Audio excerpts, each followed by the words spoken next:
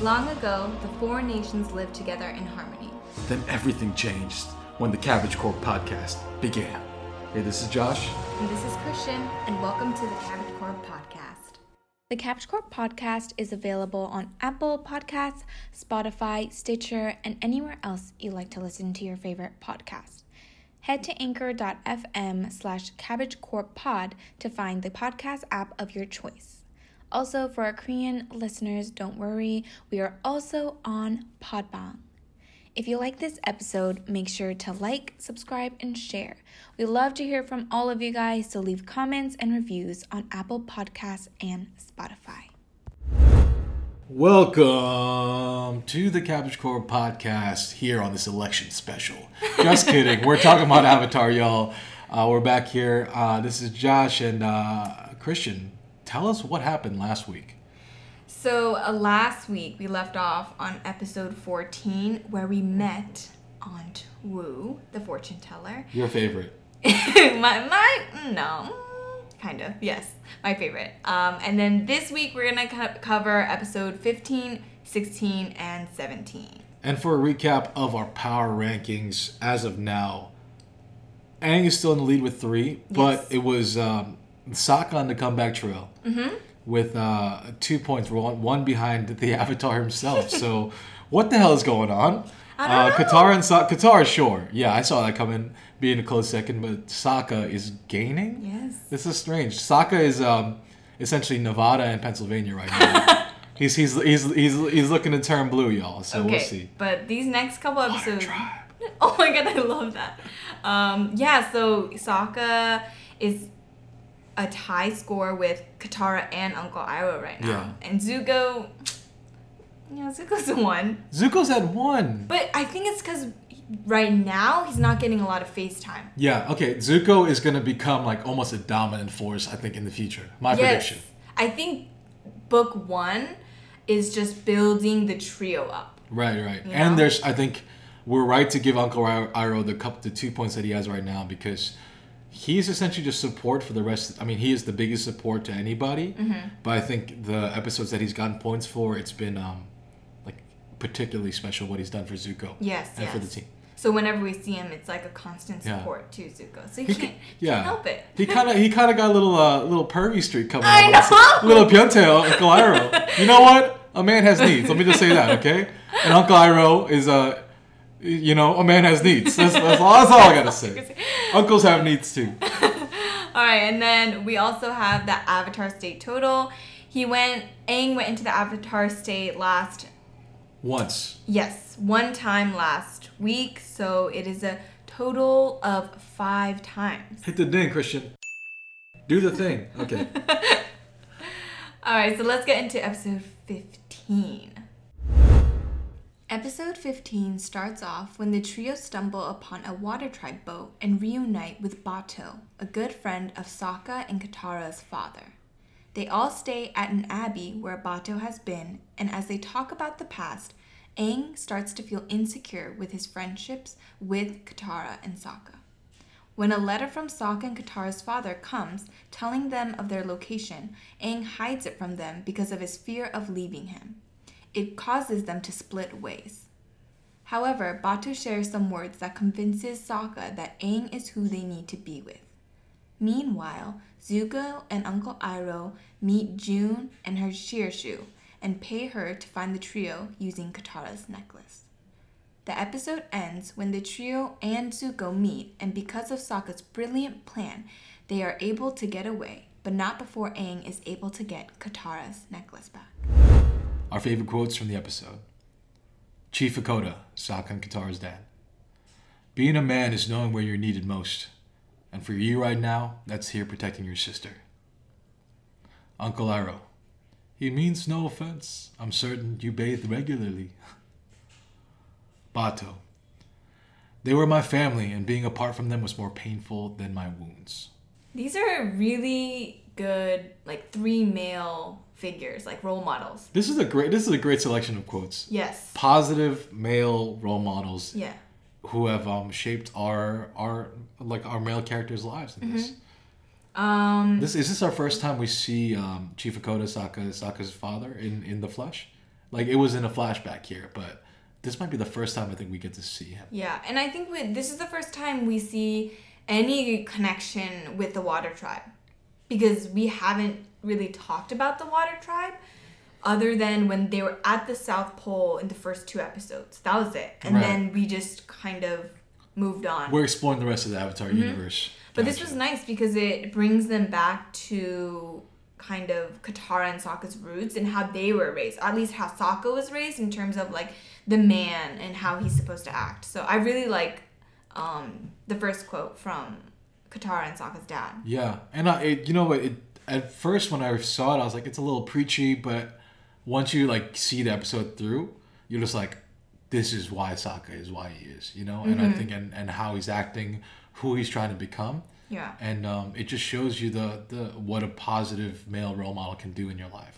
Uncle Iroh is cleaning after Zuko after Zuko's like, get out of here, you peasant filth. I know. And then Uncle Iroh's just apologizing to people as they run through a bar, which is kind of a nice juxtaposition between the 2 father figures in their life. Yeah, and I think it really balances them out really well. Because I think for Sokka, in this case, we find out that Sokka wants to go with his dad to fight the war with him, but Sokka's dad kind of just tells him, like, this is where you're needed. And I think for Sokka, that was something really hard for him, but something he knew was true, too, at the same time. Like, he couldn't go with his dad. And I think it really... Yeah, and I think it set the tone for the whole episode. Because it talked about, like, where someone needs you at that time. And I think for Katara and Sokka, they needed to be with Aang. And for Uncle Iroh, in this case, like, he needs to be with Zuko for him to grow too. So, I really like that. Yeah, it's like, it's out of all the movie and TV definitions of what being a man is, like, this is one of the more positive ones. This is one of the things that I think is just more helpful to people. Like, where are you needed most? Yeah. And that's where you need to be. That's what being the code of masculinity or code of being a man is. And I think that's a really beautiful way to look at and grow into what being a man is. And I think, Sokka he's in good company, he's in good money here. Yeah, and I liked the other side of it when Bato says, like, they were my family and being apart from them was more painful than my wounds. It shares that, yes, a man is supposed to be where he has to. However, it's not an easy thing to do. He needs to be apart from them for the rest of the group to kind of prosper. To advance, and continue. But it's not easy. And I think Bato really shares that to Sokka too.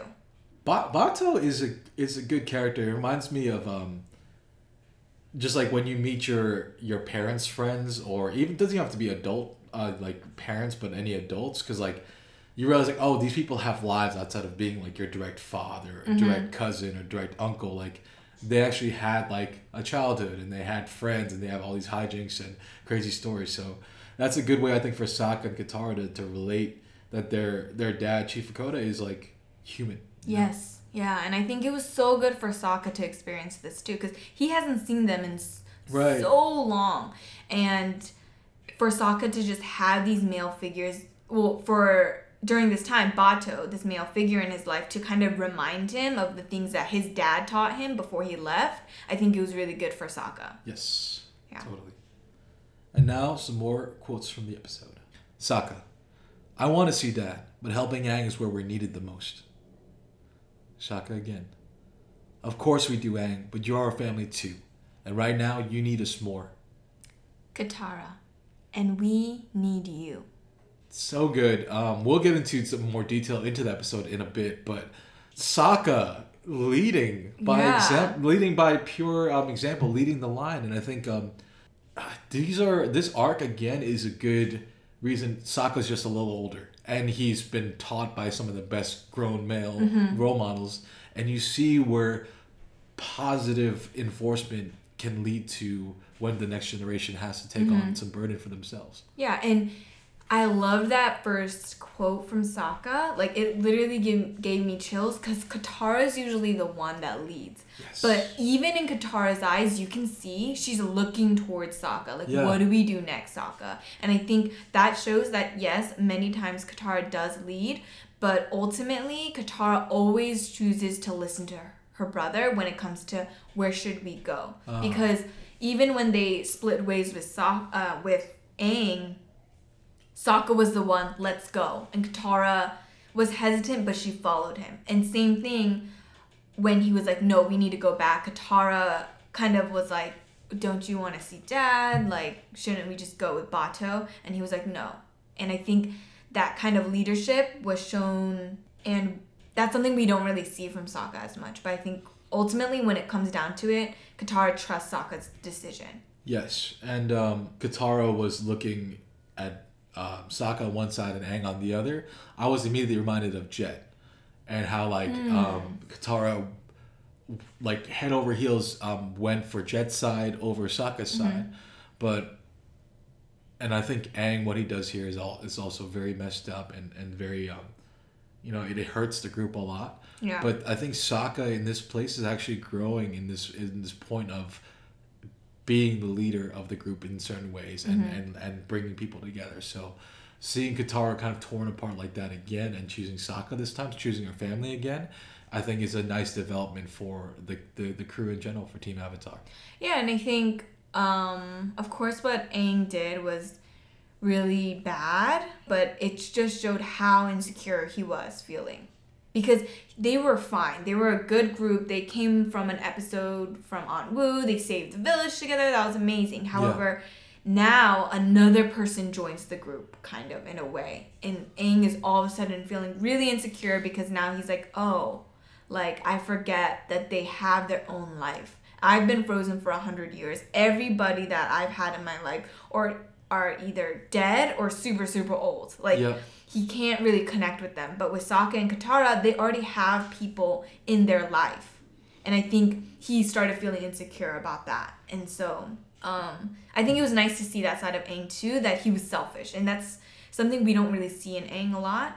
But I think it was really good to see that Aang is still a kid and Sokka and Katara kind of didn't realize what was going on in Aang's head either. Yeah, I mean, I think the selfishness of Aang is interesting here. I think whenever Aang is driven by fear, you see the worst parts of him, like most of us are. My thing is, Aang did the worst thing. Like, this is absolutely the worst thing he could do. It reminds me of, like, when I'm, like, really close, like, with my homies, with my boys. I think to myself sometimes, like, there's really nothing these guys can do to me that will make me break off a friendship. And the things that I think about that, it like be like, oh, like immediately, like that's like they could punch me in the face and be like, we'd work it out. You know, like no warning. They punch me in the face, I'll be like, okay, let's talk this out. I don't know what the hell's wrong with you, but let's work it out.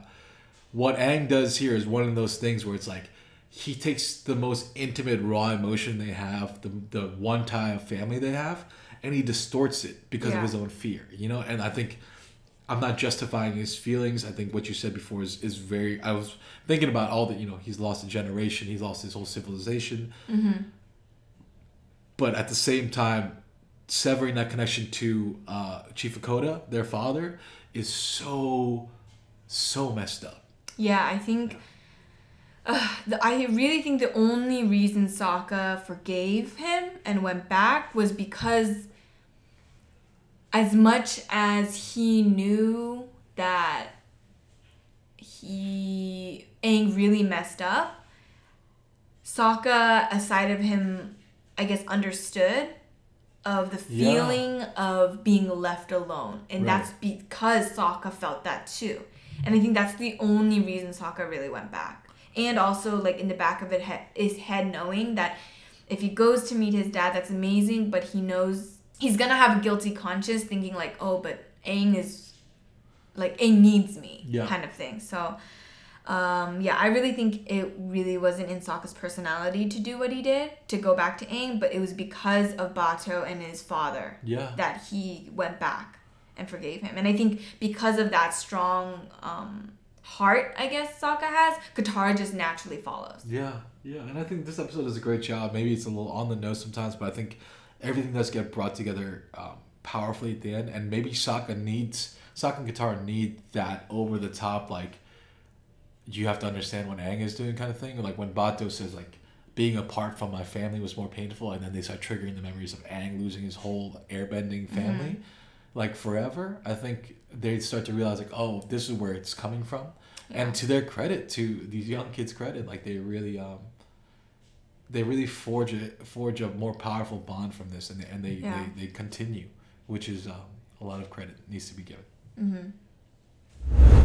Episode 16. The episode starts off when the trio decide to attend the Fire Days Festival, where Aang accidentally reveals that he is the Avatar.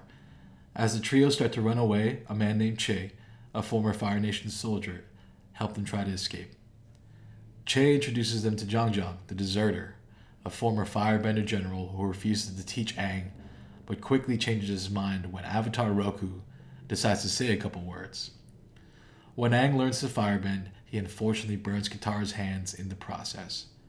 Meanwhile, Admiral Zhao hears word about the Avatar at the festival and seeks him out.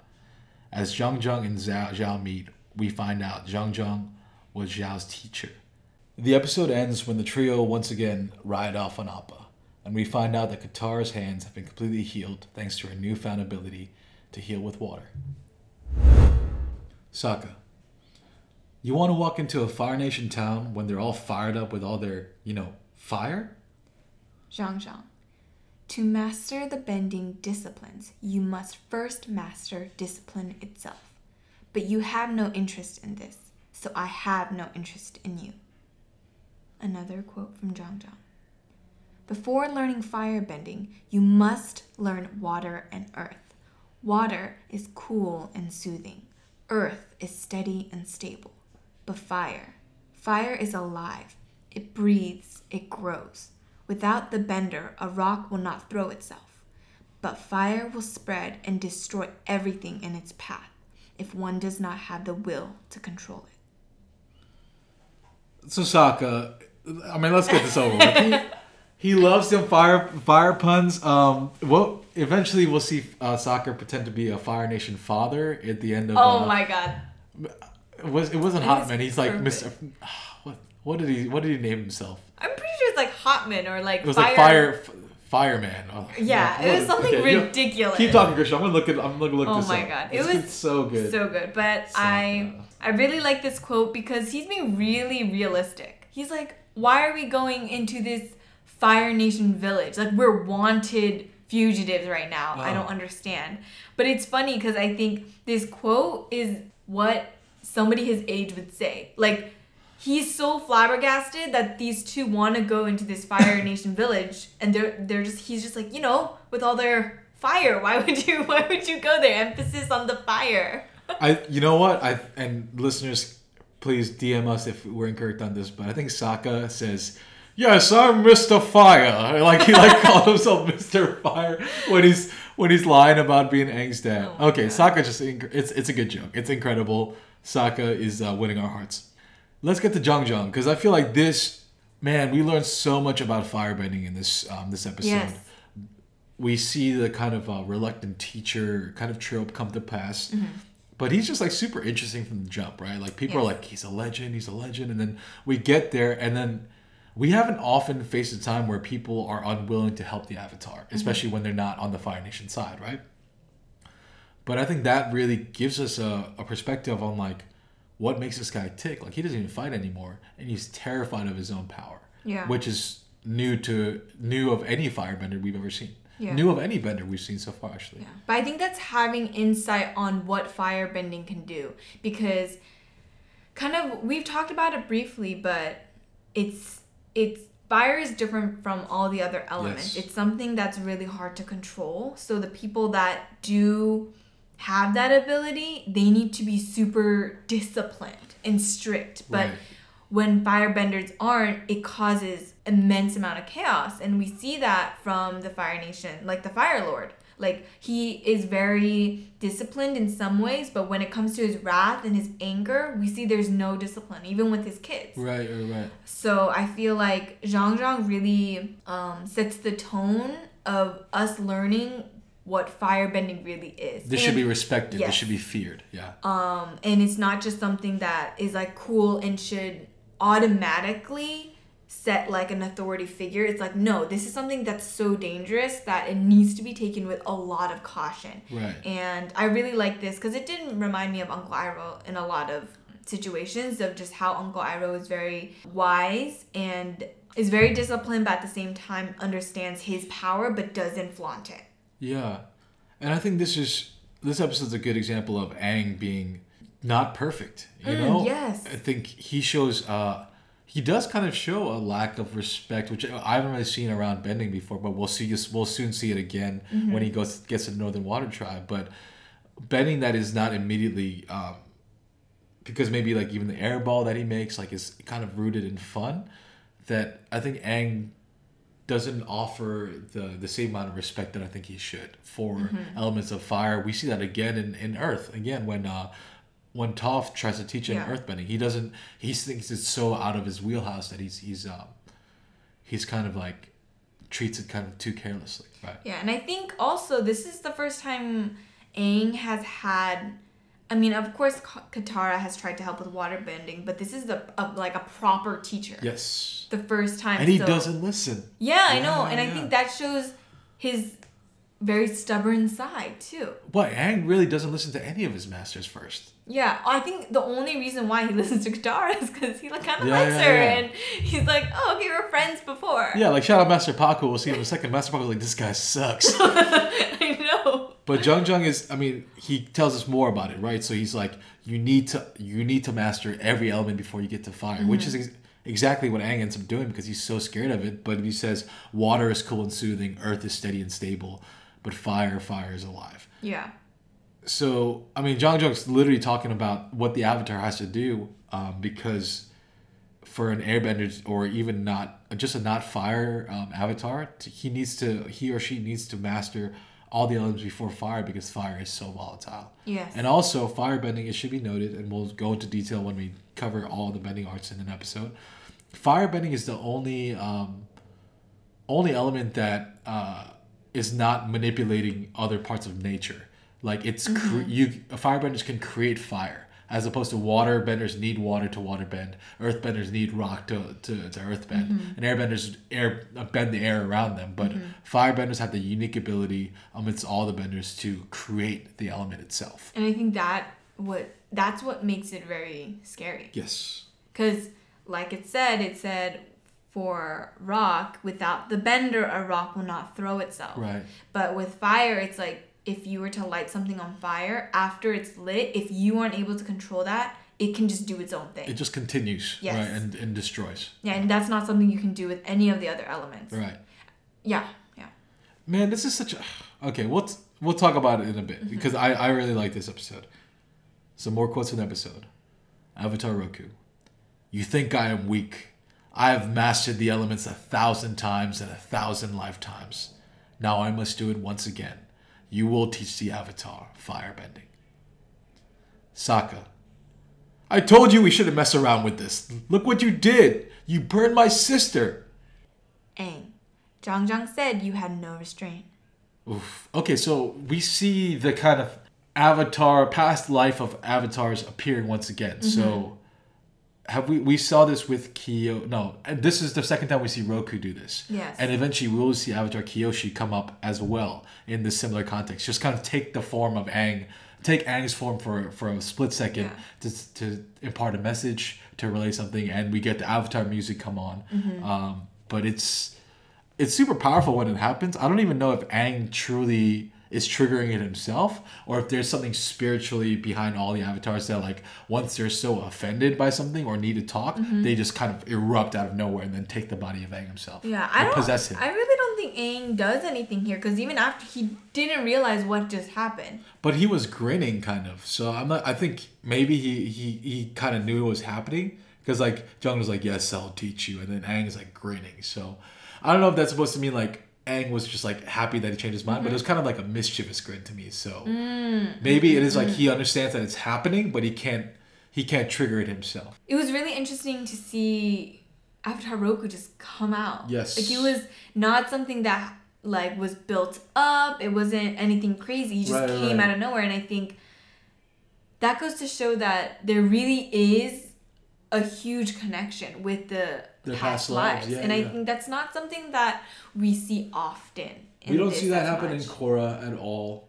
I think we see it happen with Aang, and this is the kind of avatar Aang is because he is the most spiritually connected. Yeah. And so maybe that allows the other avatar spirits more license to come out and help him in this time. The time we've seen him come out was when he's stuck inside the fire sage's temple, right? Yeah, And he comes out and like essentially goes avatar state. He doesn't. The eyes are not glowing. He doesn't show any sign of force, but the transition is really sudden but beautiful, right? Because Zhang is like, I will not teach you. You have no discipline. And he firebends the candles that he's like sitting around up until they completely go out. And as soon as it goes out, the light of Avatar Roku just erupts. And I think I love these parts because it really builds up the lore and mythology of what an avatar actually is. You know, this is a very much, it's a show and tell at the same time, which is like Roku appears out of nowhere. So you're like, oh my God, Aang is actually really connected with all his past lives. And then Roku goes on to just like dunk on this guy, which is like, I've mastered all the elements 1,000 times in 1,000 lifetimes. Like, who are you to deny the avatar his teaching? Yeah, and I think it really kind of sets Zhang in his place in some way because he's very disrespectful to Aang. And of course he's a kid, but I think even me, like I forget that he is the avatar, and it's in this world, the avatar is like a god. Yes. You know? Yeah. And the fact that like Zhang dismisses him like that, I'm sure like the past lives were triggered by this very rude encounter when Aang is trying to do what he's been called to do. And I think that's what triggered Avatar Roku to come out. Yeah, you know, and I think that's kind of, you hit a great point, which is like, people have been rude to Aang before, but no one who has been rude in the past has been so pivotal to the Avatar's journey that the other spirits would be like, what the heck are you doing? Like, you need to help the Avatar. You know what's at stake right here. Yeah. So great scene. Oh man, the Sokka quote is heartbreaking, as is Katara just really being burned by Aang for the first time. Like, really bad couple episodes for Aang here. Yeah. Because Aang is so happy that he's starting to firebend and does like this kind of, he like releases his palms, right, and like into like this blazing fire circle that comes out. The pure strength of that is immense, right? And in his joy, he burns Katara, his best friend here, and she's completely horrified, and Sokka doesn't know what to do until he's so upset. He tackles Aang to the ground. I forgot that happened. He tackles Aang and puts his face in the dirt. It's like, what the hell are you doing? Yeah, and I think we've never seen an encounter with Aang really fighting with the trio, like a physical altercation. Yeah. But I think this, because he could handle all of them, but he's so ashamed in that point that he's like, I need to get beat up right now. And I think Sokka, like his older brother, kind of instinct kicked in. But I think also with Aang, he never like injures him. He just pushes him down. But I think at this point, it's like Sokka views Aang as a younger brother too. So it's like he's teaching him. He's not just like wailing on him like, how dare you do this? But he's like, I told you we have to be careful. Kind of like, I told you before. And it's like a fight between two brothers and like a sister. And I saw that. And I think as much as it is a really sad scene, I think it shows how close they've also gotten to. Where Sokka doesn't leave Aang's side either. Like, there's no like, we're leaving. Like, how could you do this? It's like, you messed up here. I told you so. Yeah. And I mean, this happens literally the next episode after Aang, betrayed their trust. I know. It's nice. We saw in the beginning, Sokka had his negative scores. Yes. And then we saw Katara mess up with Jet. And now we see Aang. Yeah. So, like, we see their flaws, but then because we see their flaws, everyone else is like in the trio is like elevated a bit more. Yes. And I think there's a good balance. Reminder, they're just kids, y'all. I mean, they're learning. They're growing and learning. And finally, but then Aang does kind of have the trump card here when, man, he sees all the kind of disabandoned, like, carelessness that he showed, like, be alive and well in an adult in Admiral Zhao. Yeah, and I think that, of course, what Aang did to Katara was an accident, but also was very just irresponsible. I feel like if Aang didn't experience that, he would have never, like, it wouldn't have ticked for him that, Zhao is the same way. Right. And if I let him get out of control, he's just going to hurt himself. And I think he was able to find that out when he did the same thing. So. Yeah, and I think again it's one of these things where I'm like, I didn't need Zhao to have this crazy backstory for me to really think he's a good character and a great villain. But this is just like takes the cake. Oh Like, my god, it yes, just makes the so much sense. history Yeah. behind Zhang and Zhao, and oh my god, he is so prideful, but at the same time, we finally see a part of Admiral Zhao, like an insecurity of his, that Yeah. he wasn't good enough to continue learning with With Zhang Zhang. Zhang. Yeah, And yeah. of course, Admiral Zhao is the one who kind of leaves the situation, but Yeah. at the same time, he leaves out of, I guess, insecurity and thinking he's not going to be good enough, so he needs to walk away situation. Yeah, and he's so power driven that he's like the mastering firebending for the sake of it without having some kind of ulterior motive attached is useless to him. Yeah. Episode 17 starts off with the trio taking a detour and going to the Northern Air Temple where they meet Teo and his father. Aang is shocked and doesn't like how much the temple has changed, and in order to cheer him up, Teo takes him to a part of the temple where he believes has not been touched. However, this is far from the truth when it's revealed that Teo's father has been hiding and inventing Fire Nation weapons. As the Fire Nation comes to pick up these weapons, Aang declares war against them, and with the help of the trio and all of the people residing in the temple, they win. Now for some quotes. Aang. That's not flying, that's gliding. There's no spirit. Another quote from Aang. And the machinist. Do you know what you did? You destroyed something sacred for a stupid bathhouse. Well, people here are starting to stink. The machinist. Build a new life for my son in the air, then everyone would be on equal ground. Aang is not happy. Aang is really, really not happy. Yeah, it's Aang can't catch a break here. I think like he goes to these ancient temples and it's the ultimate bait and switch for him, I think, at first because he's like there's life there and there's hope. That means there's hope that there's airbenders there and you even see people flying and Katara and Aang immediately have like Aang sees it immediately when they see the people and when she sees Teo flying that they're like, oh, they're not airbenders, they're pretending. And then Katara is still amazed by them. And so it's just a sad state of affairs for Aang because he's still looking for any remnants of his people, specifically that there's any airbender life still left. Yeah. And I think if it wasn't for the case that like he was too hopeful, like I think he was just really hopeful that there was, if he wasn't as hopeful, I think he would have taken this situation not as bad. Yeah, and I think he kind of throws out he throws out hope that there's any airbenders left after this happens. Yeah. But there's still good things to happen, like meeting Teo and the machinist is I think overall positive for him, but I think looking for other airbenders is kind of a lost cause after this episode. Yeah, and I think it just hits him even more when he sees huge chunks of this wonderful air temple that he's known for so long kind of get reinvented.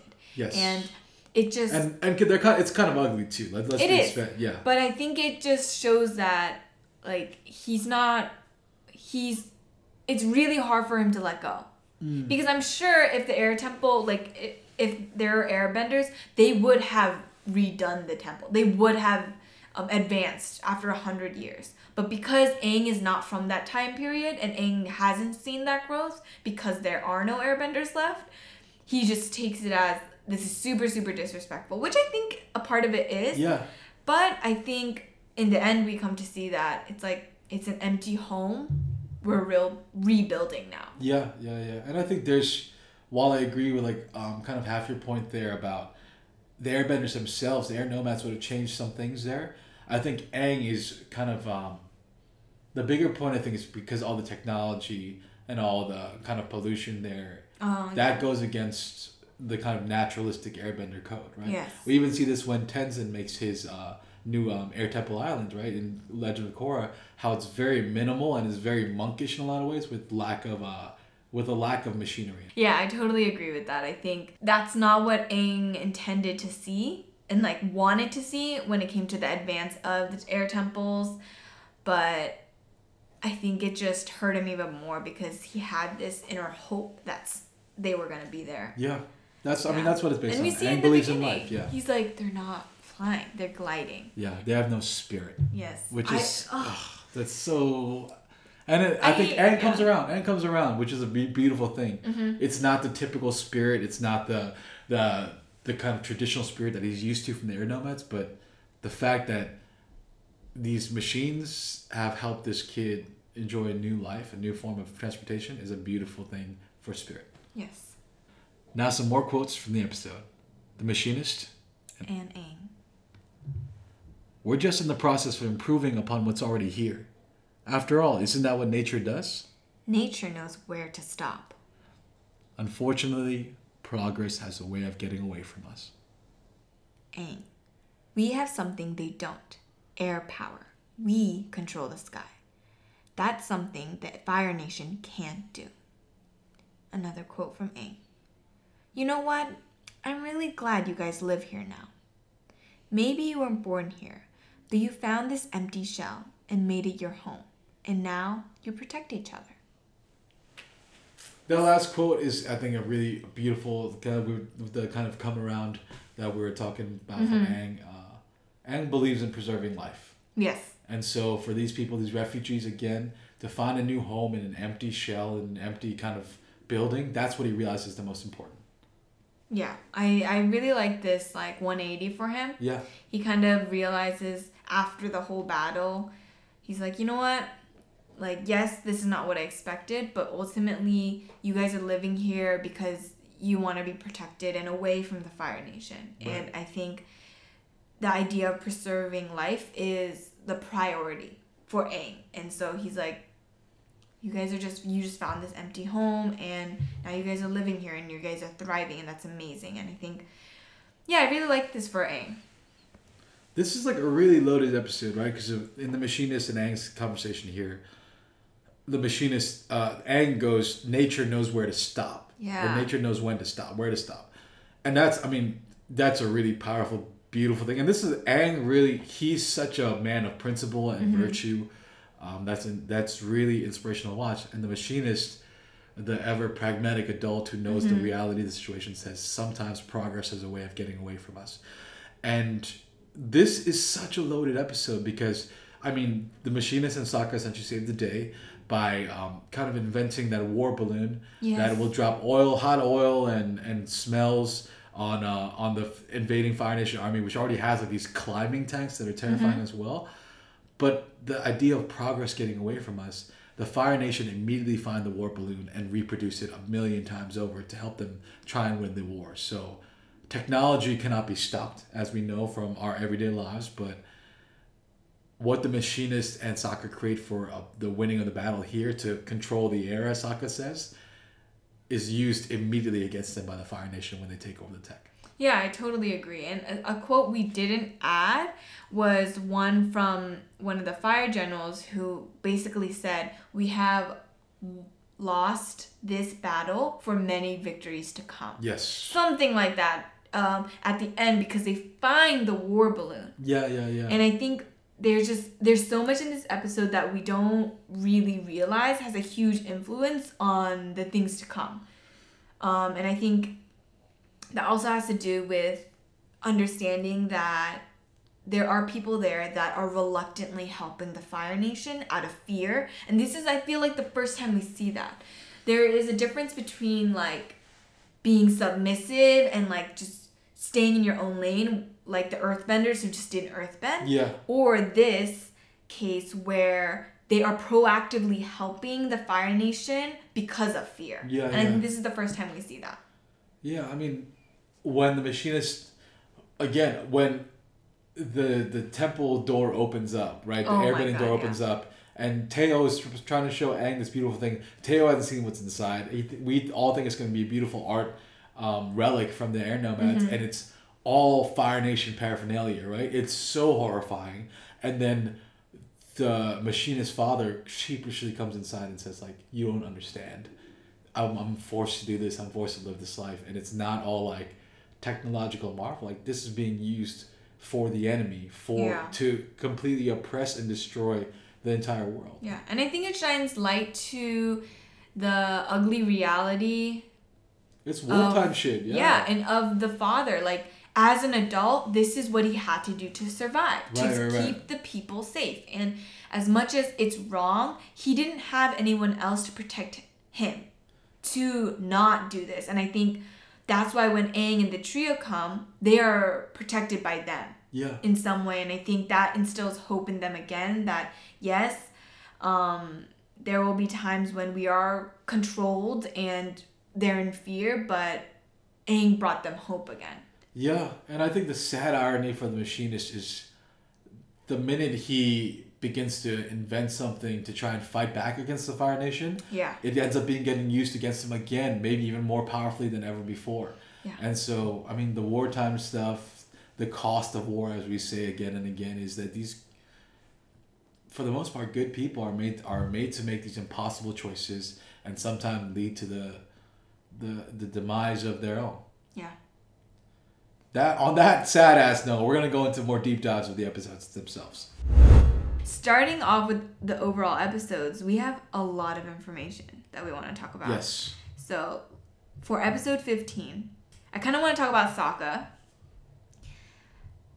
We never really saw, I guess, his history in terms of the scars of war.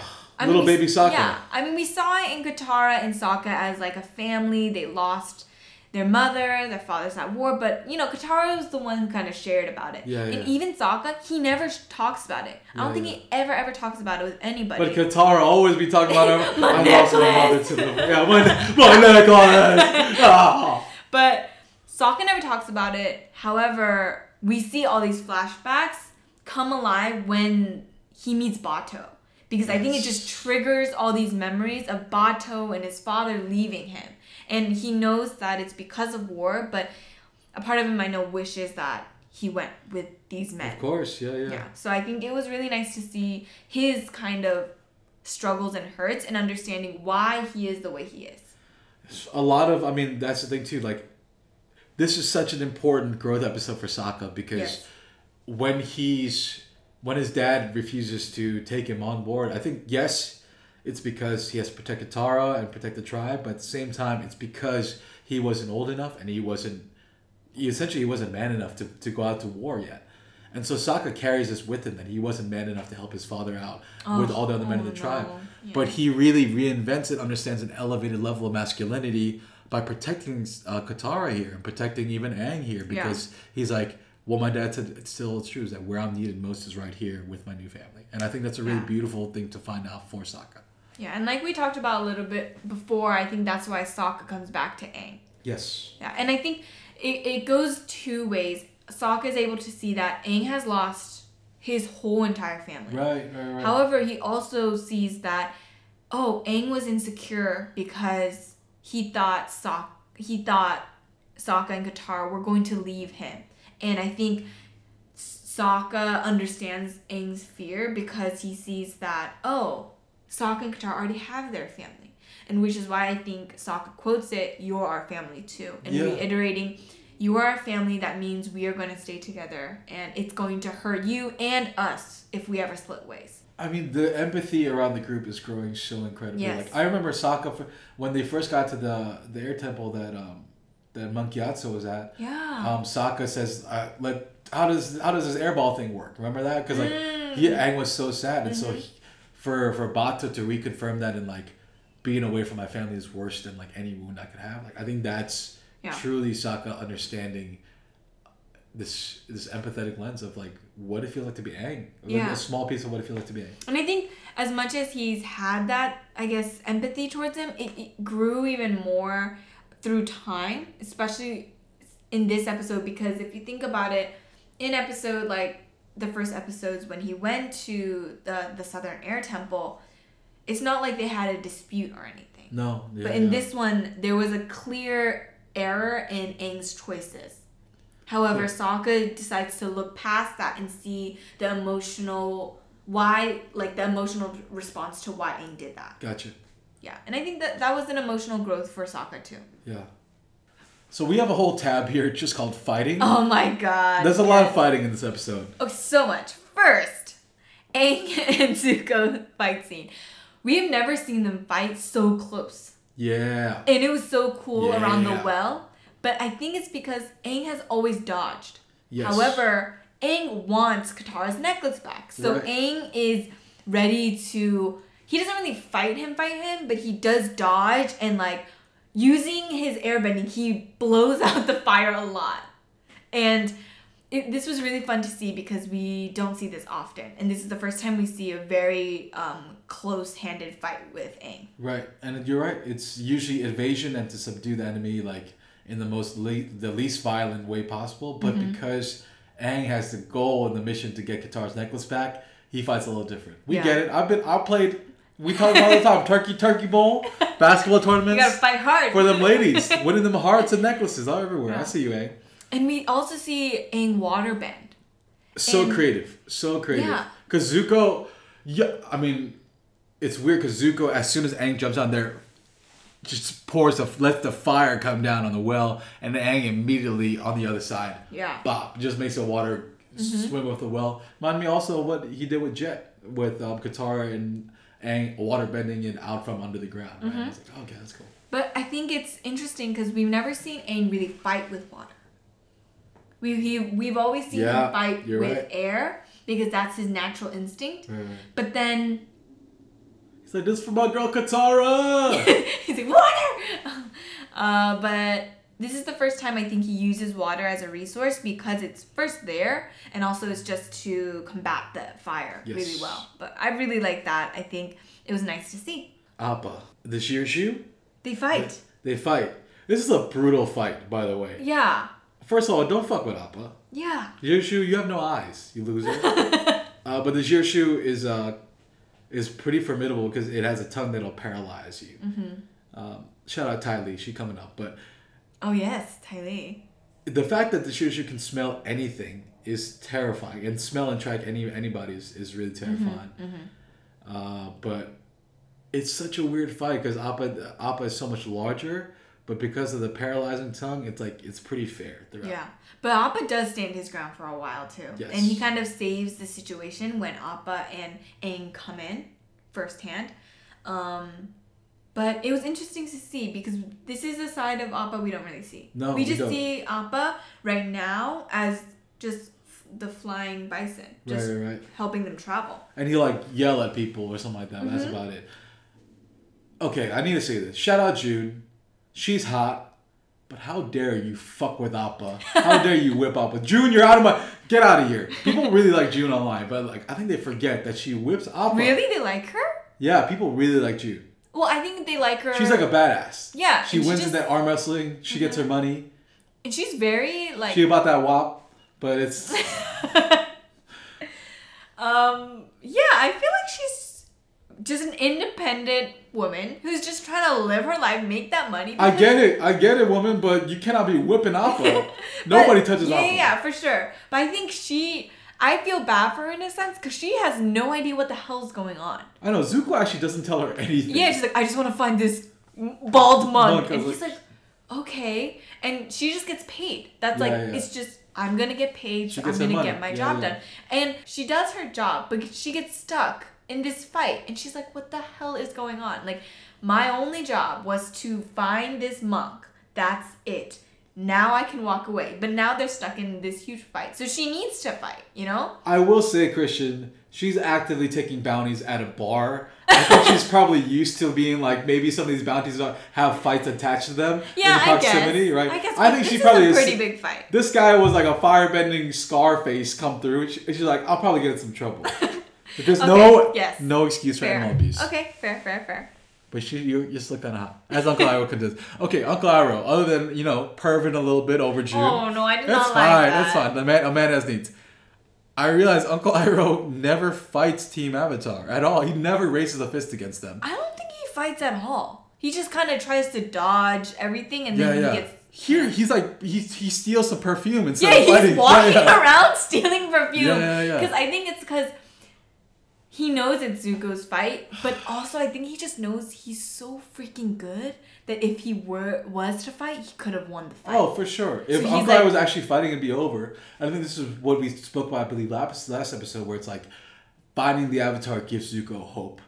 If I end this fight right now, Zuko's character progression ends right here. Yeah. And so Uncle Iroh was just like, this is just kind of like a simulation almost. You know, this is like Jumanji. Let me just help you out of it. Oh yeah, and then he's just like smelling perfume and stealing that. Yeah, I which think is great. This is nice to see too, that Uncle Iroh really, like, you see clearly that Uncle Iroh is not in favor of Zuko finding the Avatar in the sense where he's supposed to give him back to the Fire Lord. Sure.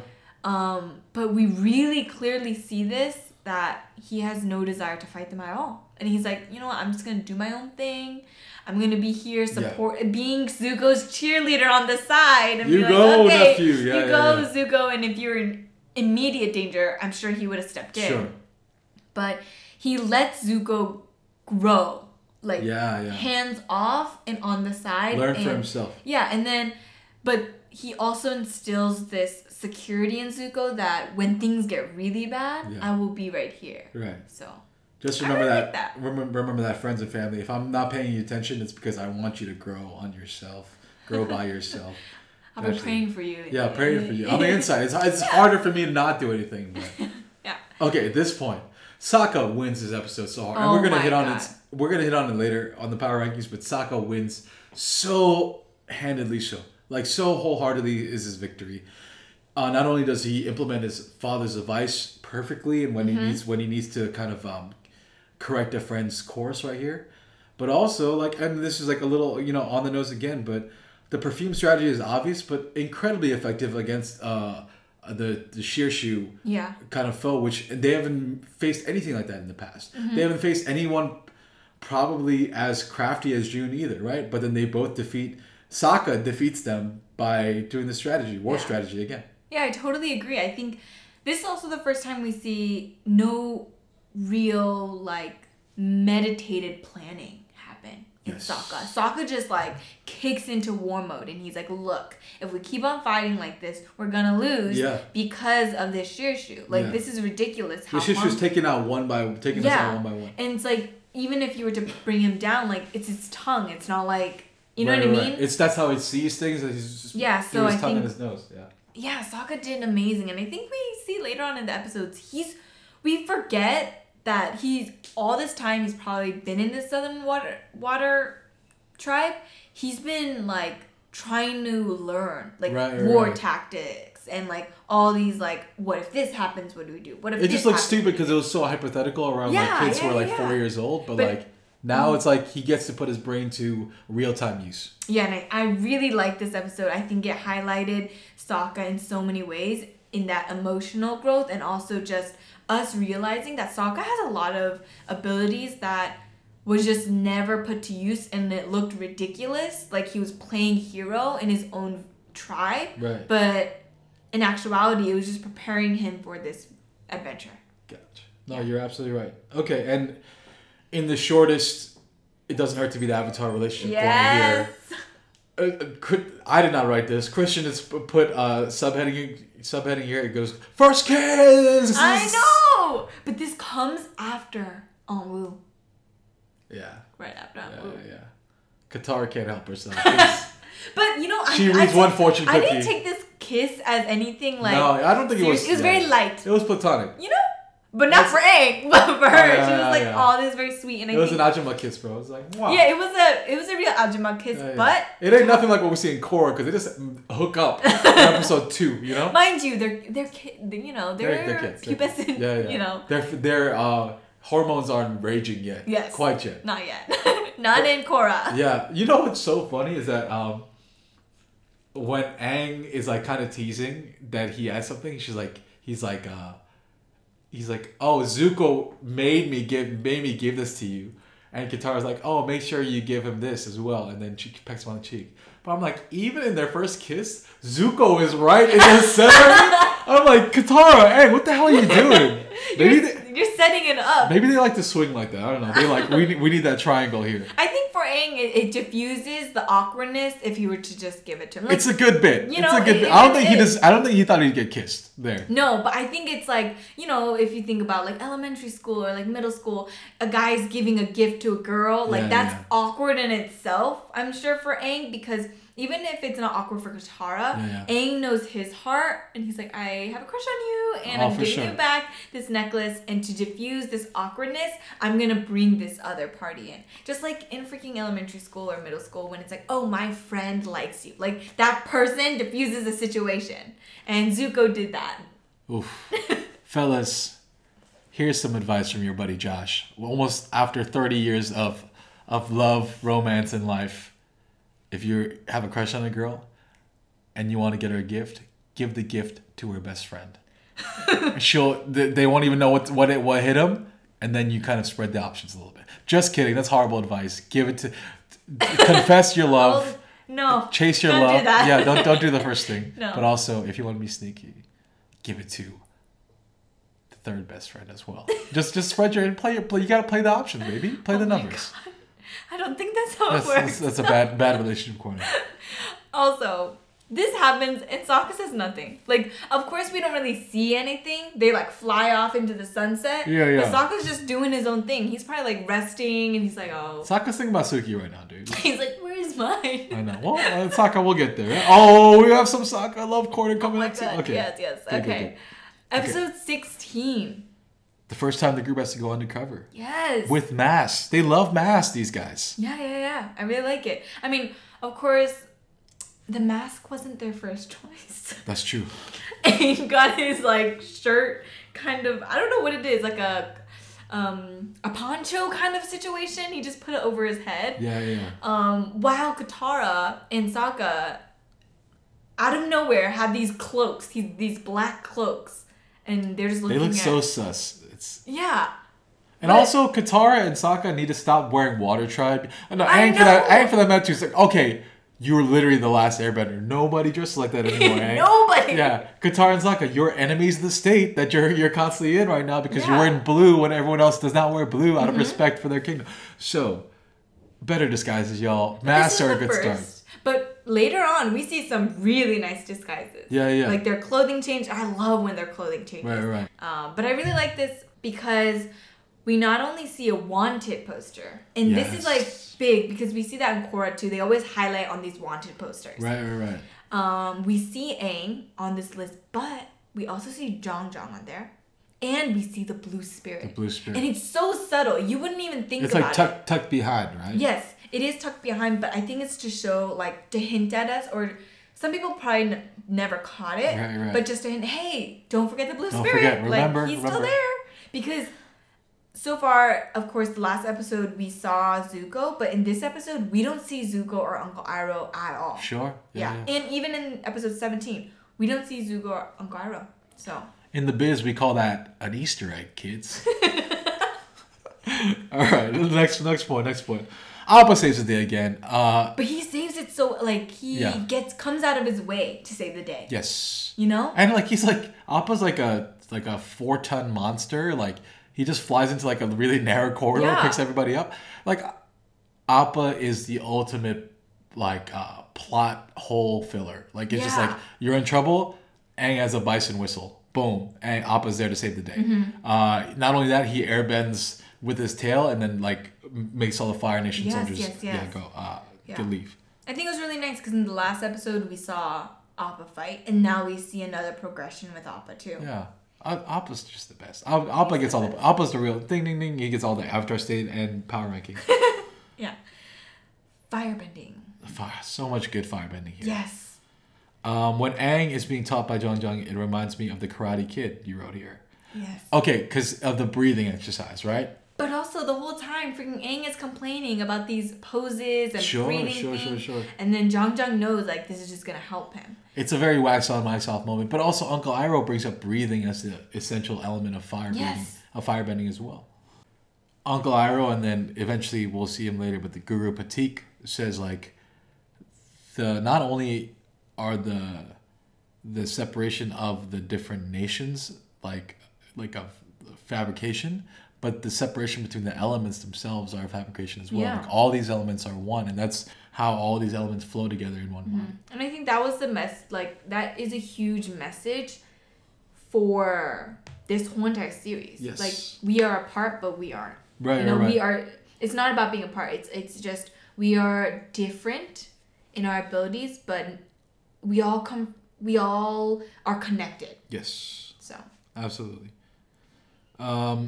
Aang's immaturity around learning the bending disciplines, and we talked about this in the past, but I mean, he's such a natural around air, and maybe air offers this lightheartedness that comes through with it. Yeah, and even if he were to like naturally just like airbend, it won't hurt as much. You know, it's like it's like you're just gonna get hit by this wind and it will disappear. But not with fire, and I think he kind of forgets that, or not forgets. He doesn't even realize that. And this is a fun thing because Aang doesn't touch fire again until season 3. Yeah, which is like this is the only time we'll see him firebend for like 40 episodes. But it's an important step in that process.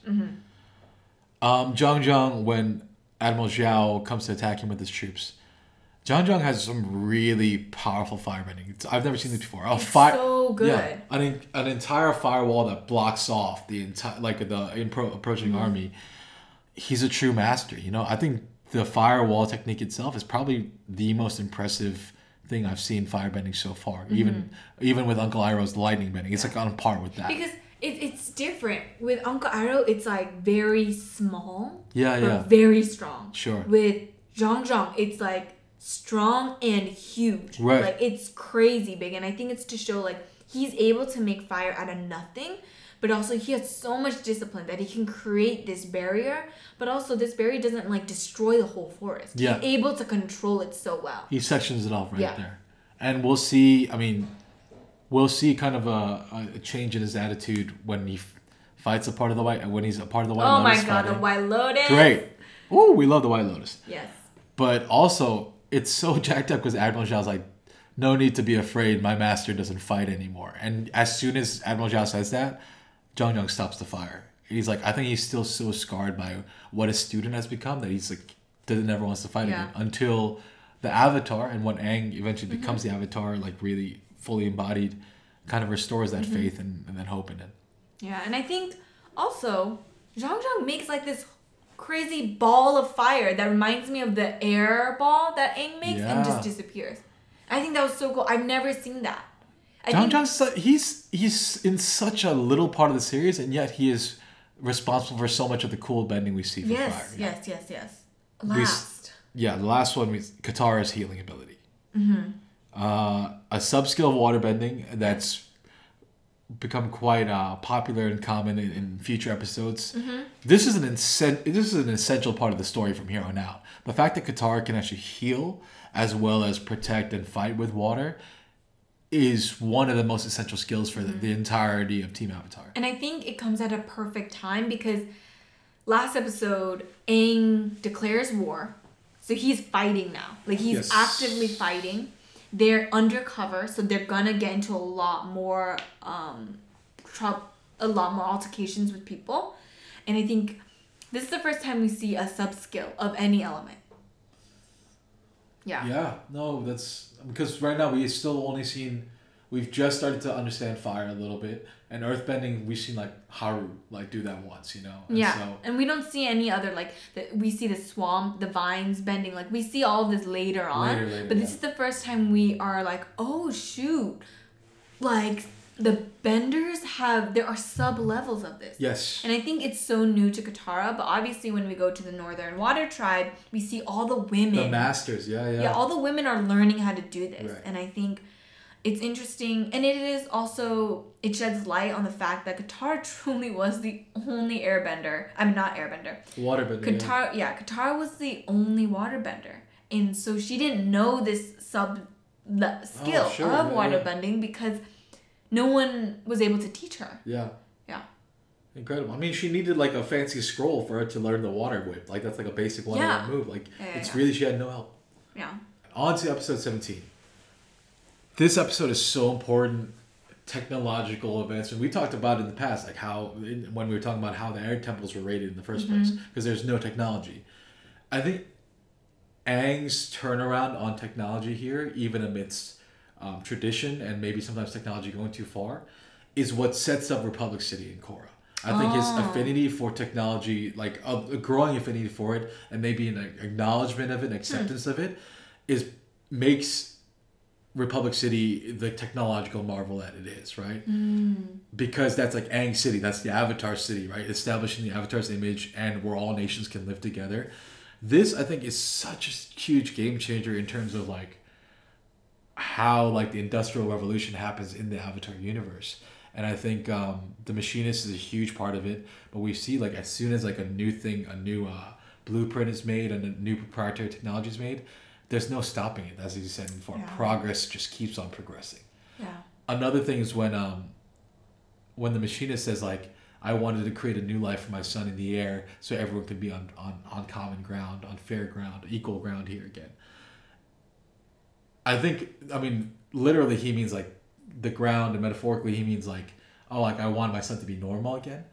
But also the way that he talks is very reminiscent of how the Equalists talk in season 1 of Korra, where they're like, the Benders have an unfair advantage. We need to humble them and equal them, and that's why we're the Equalists. We are the Equalists because everyone deserves to be on. There's no preferential treatment. Okay. We're equal in that way, and I thought that's how technology kind of even the odds against Benders is something that this series will continue on and on to explore, and will really come to like the highest level of commentary in Legend of Korra. So I look forward to that. But I thought this was anytime technology and machines are introduced, you have to pay attention because the creators are actively signaling us to be like, how does this world look more modernized? Where does bending and spirituality fit into this world? That's totally. I totally agree with that. I think this side is something that I feel like Benders don't really acknowledge as much, but even if you see Aang's reaction to this technological improvement and Sokka's reaction, it's completely different. Yes. Sokka's like, this is amazing, because even we come to see Sokka helps with the hot air balloon, improve it, but it's because he's not a bender himself either. Like, this is where he can grow in, and we come to see he learns how to fight with the sword. Yep. He learns to invent things. He helps out in that way. And I think in that trio, it's a good balance for them to use bending and technology. But I also think at this time, we only see the Fire Nation actively use firebending and technology to instill fear and power. Yes. Even the whole entire island that is in the middle of nowhere, keeping these earthbenders, like, that's a technological advancement of making sure there's no earth. They've used it to make prisons. Yeah. That's how they deploy it. Why the Fire Nation really was able to take over. They were insightful to see that, yes, Fire Nation, like firebending, for them, it's firebending is elite, I guess. Yeah. But also they know that if they use technology, it could become even powerful. Right. So it was nice to see that it could be used for good, but also in the same sense, at this time, the Fire Nation used it for really horrible things. The Fire Nation. Oh man, that's okay. That Fire Nation is has many problems, but you're right. They're very cunning and smart in that way. The battle that happened. This is the first time we see Aang declares, I am fighting the Fire Nation. Yes. This is interesting to see, and I think it really builds up from the last episodes where there is fights after fight, and then Aang's like, okay, like, we can do this together. Right. But I don't think it's like, in this situation, I never see Aang fear that he's going to lose in any way. Natural leader, Which is interesting to see because, That's with Aang. Aang is never, the fear doesn't come from battles themselves, because even though he's not going to kill anyone, the fear has always come from how he can disappoint people, like, directly and personally. When it comes to the battle of it, like, as much he's like a non-militant, non-violent person, he's a natural. Yes. Yeah. Yes. It's really interesting to see but I totally agree when you said, like, his fear isn't really it's connected to making sure people are safe. Yes. It's not really connected to it's not a territorial thing. No. It's much more of a thing like, hey, you're gonna hurt these people, then we're gonna fight. Right. And I think it's just that inner peace in him, knowing that good always wins. I guess like that mentality he has. But it was nice to see Aang really like stood his ground. He did. And I think this was really needed for these non-benders to see that like, hey, it's possible to fight. Yes. And it's nice to see because we see way before Katara stands up for the Earthbenders when Aang and when Aang and Sokka were kind of like, hey, this is none we of got our a business. jet. They're like, we gotta go on up and fly away right now. Yeah. It was interesting to see, and I think Katara kind of instills that too. That like, hey, we gotta save these people, but also I think it's because it's kind of close to home for Aang. Yes. Because for Katara, it's because she made the mistake. She felt like she was the reason why he got caught. How he got taken away. Yeah. And I think for Aang, it's like this is like the last thing that's left of any kind of relationship that I can have with my past life. He almost like immediately adopted them as like as part of like this kind of Air Nation family. Yes. And we see them later on too. Yeah, I love Sokka and the Machinist relationship. Yeah. Sokka really like kind of blooms. He does. I don't know what it is, but it's like, yes, he's friendly all the time, but with him, it's like they're proactively like growing together. They're like-minded in that way. Yes, and I love to see that in Sokka. Sokka's like, I have found my people. Yes, creative and on that like just I think strategic in a lot of different ways as well. And on that note, Sokka's okay. So we talk about them being kids a lot and the toll of war. There's the climax of this battle happens when they're flying the war balloon over. There's kind of a point made about the natural gas leaks that are happening before. Natural gas, as many of you probably know, is terrifying, right? People can die from the odor of it, odorless killer, right? Sokka kills so many people on that mountainside. We never talk about that though. We never talk about it. They're fighting soldiers. Yeah, they're retreating. Yeah, and he's like, oh, they're leaving. And then Sokka might have killed 100 soldiers with a bomb there. Yeah. And I was like, because remember we're talking about how like Sokka saved Aang and Katara from actually having blood on their hands? Sokka and the Machinists have much blood on their hands. Yes, they do. And Sokka just like, yeah! I think Aang is really saved from that because Sokka is a soldier. Aang is just trying to do his mission without hurting anybody. And we see that at the end too. Sokka's like, you must kill the Fire Lord, and he just like goes at it. He cuts the watermelon. Yeah, and I think that's to show that even though Sokka's a kid, there is a part of him that has grown up. Yes. And knows that death is inevitable. Look at us, 6 episodes in the Cabbage Core podcast, and Sokka's all grown up already. We love our boy. He's making adult decisions, killing and murdering many people. It's awesome. But yeah, it's Sokka, our big man. Yeah, it's interesting to see the trio like integrate more of war into their lives. Yes. In the beginning, it was like, hey, let's stay safe. Let's keep it down low. Let's just figure out our mission. But it's inevitable that they have to fight. But it's interesting to see, like, now I feel like they've gotten confident enough where the villages and the temples and the tribes that they encounter, if something happens, they're willing to fight by their side. Which is completely opposite to what happened in Kyoshi Island. They ran away. They were like, we can't fight this fight and we need to leave. But now at this point, they're like, no, we're staying and we're fighting. Right. So, and not only are they more powerful now, but they can inspire the people in proximity to them to fight back. And we see from this first book, by the third, fourth, we see all of them come back. Yes. Like it's so nice to see. And I think that's why Avatar: The Last Airbender never kind of died down, because we see all these old characters come up once again. So. Oh man, this is one of my more favorite 3-episode arcs that we've done. Yes. I think it's so loaded.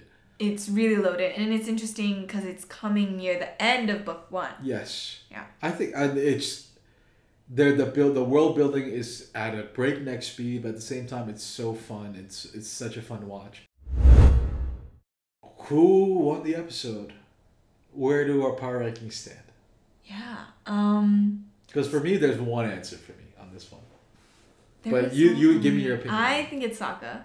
What do you think? Who do you think? I think it's Sokka too. Oh yes, we're on this together. This is terrifying. Yeah. I know Sokka's What is going tied on? with Aang. What is this? Sokka is tied with the last Airbender, the Avatar himself. Yes. With 3 points apiece. Yes. So that was really quick, but I think first episode. With Bato. Yes, episode 15, he grew so much emotionally. Yeah. And also, battle tactics. Right. Episode 16, he was just always... He protected Katara. Yeah. And he was just very neutral in the sense where he kind of... He was just there. Right. And he wasn't as active, but I think in the beginning and near towards the end, he was very... Comes up big. Yeah. And then the last one, he was super... He was really the reason why they won. Yeah. Yeah, and that was also the same thing for episode 15. He was the reason why. Jesus, Sokka, just coming up huge. I know. Why? What is this? Sokka's a good-ass character. Yeah. I think that's why it hurt us so much in the beginning. Be like, you fucking pig. Yeah, because we're like, we know. Yeah. We know. You're such a good... But he says some funny fire puns. Mm-hmm. He's making war balloons. Well-balanced. Yeah. Well-balanced character. Yeah, I really liked him. And, I'm always predisposed to give points to Aang whenever I can, but purposefully so, this was really tough. These were tough episodes for Aang. Yes. Especially the first one where he betrayed Sokka and Katara's trust. And that was hard. Yeah.